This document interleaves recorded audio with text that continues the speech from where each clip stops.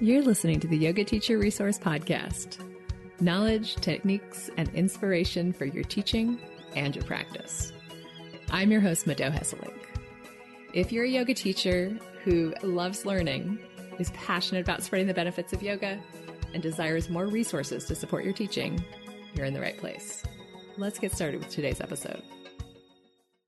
You work really hard to offer engaging and worthwhile yoga classes.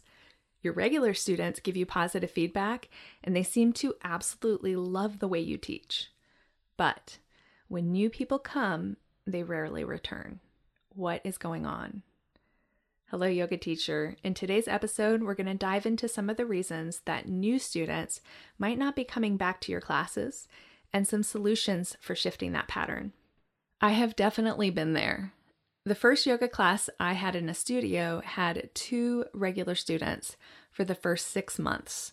It was so confusing to me because those 2 students loved my class so much, but new people who dropped in rarely, if ever, returned. Over time, that class did build into a thriving community of regulars, but I had a lot of moments of second-guessing myself before that happened, and it took a long time. I want you to build your classes faster than I did. I wish I'd had a big sister yoga teacher back then to tell me what I'm going to tell you today. You can be the most incredible yoga teacher in the world, and you'll still not be the right teacher for everyone. But even people who love your class might not return for a variety of reasons that have nothing to do with you as a teacher. Some of them include they were visiting from out of town and they aren't able to attend regularly. They were deviating from their normal routine and your class is not at a day or time that they can regularly attend. Perhaps they struggle with consistency in general and are always spotty with attendance at yoga classes. I can't tell you how many students I have had who at the end of class told me, "Wow, I love that class so much. I'm going to be back next week." And I never saw them again. I don't think that they were lying. I think that they were just struggling with their own ability to commit. Sometimes people intend to come back, but something happened in their lives. It knocks them off track, and by the time they recover, they forget all about it. You know, our classes are so important to us. They're so big in our lives, but they're not quite as big for most of our students. And another possibility is that they were taking advantage of a free or a low-cost introductory offer and never had any intention of paying full price, sometimes just because they actually can't afford it. So these are not the only reasons that people don't return to a yoga class. But in the absence of other information, it's really helpful to remember so that we don't get too caught up in our own head about it. When we focus too much on the people who aren't coming back, it can harm our ability to help the students who are showing up consistently, and they are really the ones we need to focus on. So if it wasn't simply circumstances, and a new student made the conscious choice not to return to your classes, there are 2 other basic possibilities. One is that they just aren't a good fit for what you're offering, and the other is that you made them uncomfortable without realizing it. I'm going to address the most common ways that yoga teachers make their students feel uncomfortable first, because these can be a really quick fix once you're aware of them. Then I'll spend the rest of the episode talking about how to make sure that the advertising for your class is as accurate as possible, so it's more likely to attract the people who want what you're offering. There are some things that yoga teachers do, especially when they're new and nervous, that affect the experience of their students in a negative way. And if people feel uncomfortable in your class, they're probably not going to come back. I'll go over some of the most common ones, and as you listen, I'd love for you to check in and see if one or more of these resonate as a likely scenario. If you're unsure, then you could ask some of your regular students for honest feedback on this topic. They won't be able to necessarily give you the perspective from the people who aren't coming back, but they may have something helpful to offer. Ask yourself if it's possible that you're doing one or more of the following things. being so concerned with pleasing everyone that it feels awkward or uncomfortable. Trying so hard to accommodate everyone, and even people who aren't there, that the practice feels disjointed. This happens when yoga teachers try to anticipate possible injuries and problems that nobody's told them that they have. And so the whole class is like, don't do this, don't do this, don't do this, don't do this. Another one is an over-focus on creativity, which can be confusing to students, especially students who are a little bit newer. If they feel like they can't follow you, or they feel like they can't do like 70% of the class, they're not going to feel like they're in the right place. If you touch your students, that's another thing. Everybody's different. Everybody has a different response to touch. So some people might have a strong reaction to being touched, even if you asked for permission. So it is possible that even the best intentioned touch made someone feel uncomfortable. And finally, it's possible that you used language that made them feel excluded or shamed, such as assuming gender, or perhaps making disparaging remarks about your own body when to them, your body looks like something to aspire to. I mention these different possibilities not because I want you to second guess everything you say, but if you have a tendency to do one or more of these things and you don't know about it, it's really helpful to get a clue. It's really important to understand if you're making people feel uncomfortable in your class. If you're not comfortable asking your students if you do these things, then you might ask another yoga teacher to attend your class and give you some feedback. That can be really helpful also, as long as the person is capable of sharing feedback in a way that's kind and supportive. So if you do ask somebody to come to your class to give you feedback about your teaching, be thoughtful about it and make sure that it's somebody who you really respect. That doesn't mean that they need to have more experience than you, but you need to trust their integrity as a person. Aside from the possibilities above, and possibly in addition to them, the biggest reason that people aren't returning to your classes is that they're not the right fit for what you're teaching. It doesn't match what they're looking for.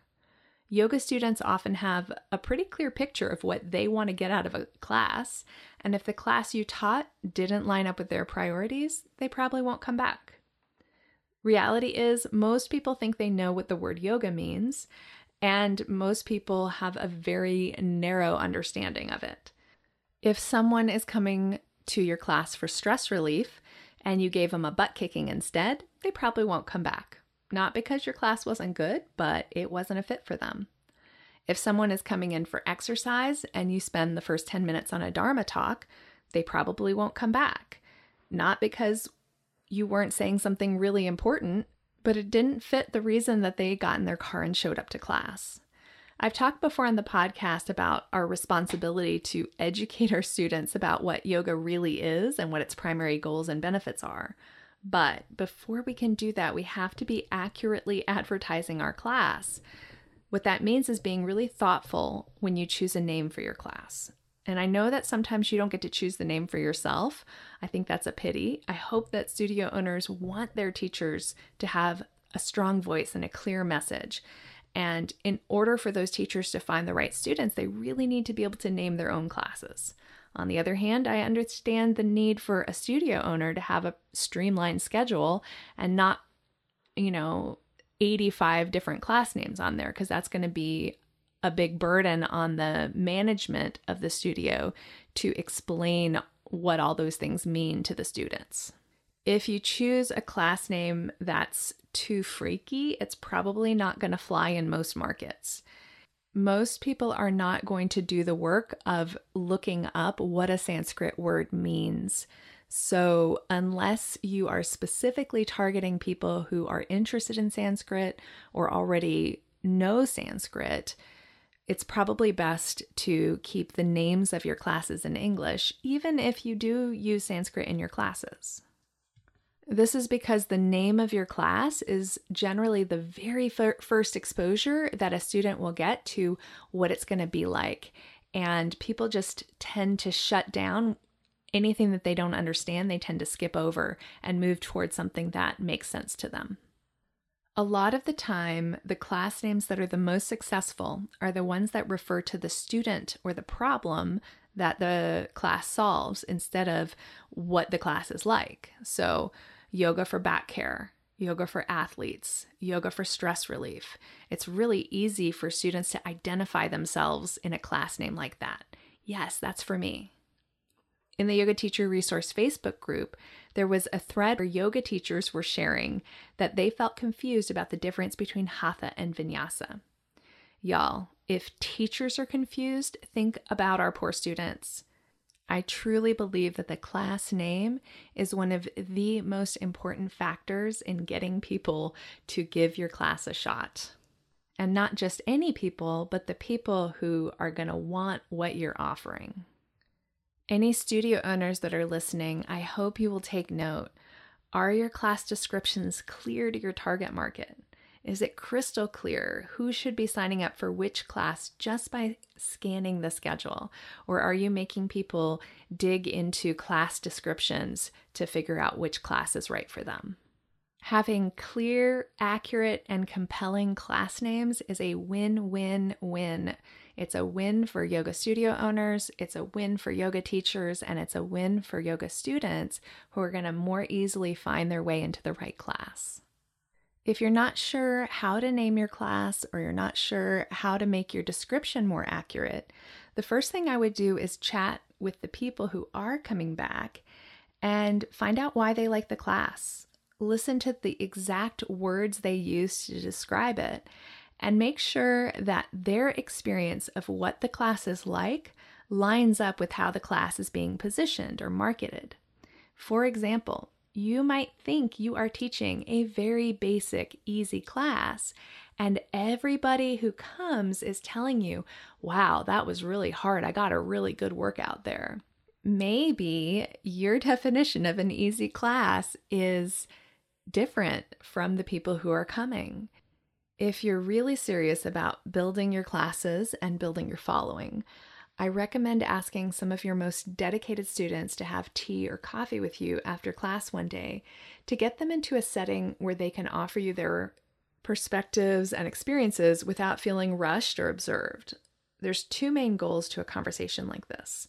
The first goal is to understand them a bit more so you can see if there's a pattern among your regular students. For example, you might learn that they're all retired, so your 10 a.m. time slot works great for them. Knowing this, you can focus your marketing in places where other retired people spend their time. The second objective is to find out why they attend your class. And specifically, you want to find out what goals your classes helps them achieve and what problems your classes help them solve. For example, they may have the goal to become more flexible, or they may struggle with getting to sleep at night. Goals and challenges can overlap, and your students might have the goal to overcome a challenge. But basically, you want to ferret out what's the prime motivation for attending class. Is it something immediate, like I just feel so great after I leave? Is it medium distance, I sleep better at night? Or is it long-term distance? I want to be able to get up and down off the ground to play with my grandchildren.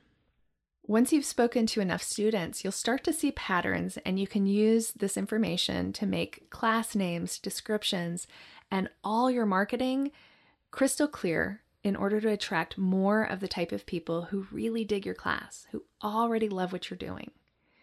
There's one other way to look at this question of clarity about what you're teaching, and that's to ask yourself if you are clear on your message and your purpose for teaching. The more clarity you have about what you do and why you do it and who you do it for, the easier it's going to be for other people to identify whether or not your classes are right for them. If you try to be everything to everyone, you'll struggle so much more. To be fair, if you have a hard time identifying your vision, your mission, your purpose as a teacher, you're not alone. There's so much noise out there in the yoga world about what yoga should be and how to be a good teacher. If you're relatively new to teaching, it's difficult to sense beneath all the input from the outside into an inner truth. Yet that is yoga, and that is what your students will resonate with. In the Yoga Sutras, there is a preference for lived experience as our primary guide for knowing. Sutra 1.7 outlines 3 main ways of knowing: sense perception, logic, and verbal testimony, also known as secondhand sense perception or logic from a reliable source. The thing is, when you're inundated by this verbal or written testimony in the form of social media, it's going to be way harder to work out your own perspectives and to trust your own sense perception. Learning from others is important, but it's not the most important way of learning. In the sutras, lists are generally presented in order, either in order of step by step or in order of importance. So in this case, in this list of ways of knowing, sense perception is presented first because it's considered to be the most reliable form of knowing, logic being second, and testimony or authority being third. If you haven't developed your own voice, then exposing yourself to a lot of other voices might confuse you more than it educates you. In the same way, if you go to a ton of other classes, but you don't have a consistent home practice, you are slowing your progress down when it comes to developing your capacity as a teacher with a unique voice and a clear message. By no means am I saying that you should not have teachers. Definitely get outside perspectives, but ask yourself, how much time are you spending listening to others versus practicing and listening internally? And are there some boundaries or some structures that you could set to prioritize your own inquiry around yoga instead of always wanting to absorb the knowledge from somebody else? It's a really easy trap to fall into because the culture we live in favors credentials over lived experience. But I know you've taken classes, workshops, and trainings from people with big credentials who don't embody what they teach and are actually more difficult to learn from. And also with people who might not have the same external validation, but who demonstrate what they're teaching so easily because it comes from their lived experience. Sure, it is wonderful to have both, but the lived experience part is less intuitive to us because we grew up in this external validation culture. So it tends to be the part that's most easily neglected. If students aren't coming back to your classes, recommit to your personal practice. Strengthen your personal relationship with the teachings from your lived experience. You can definitely do this under the guidance of a teacher if you have one, but the practice itself is yours. The inquiry is yours.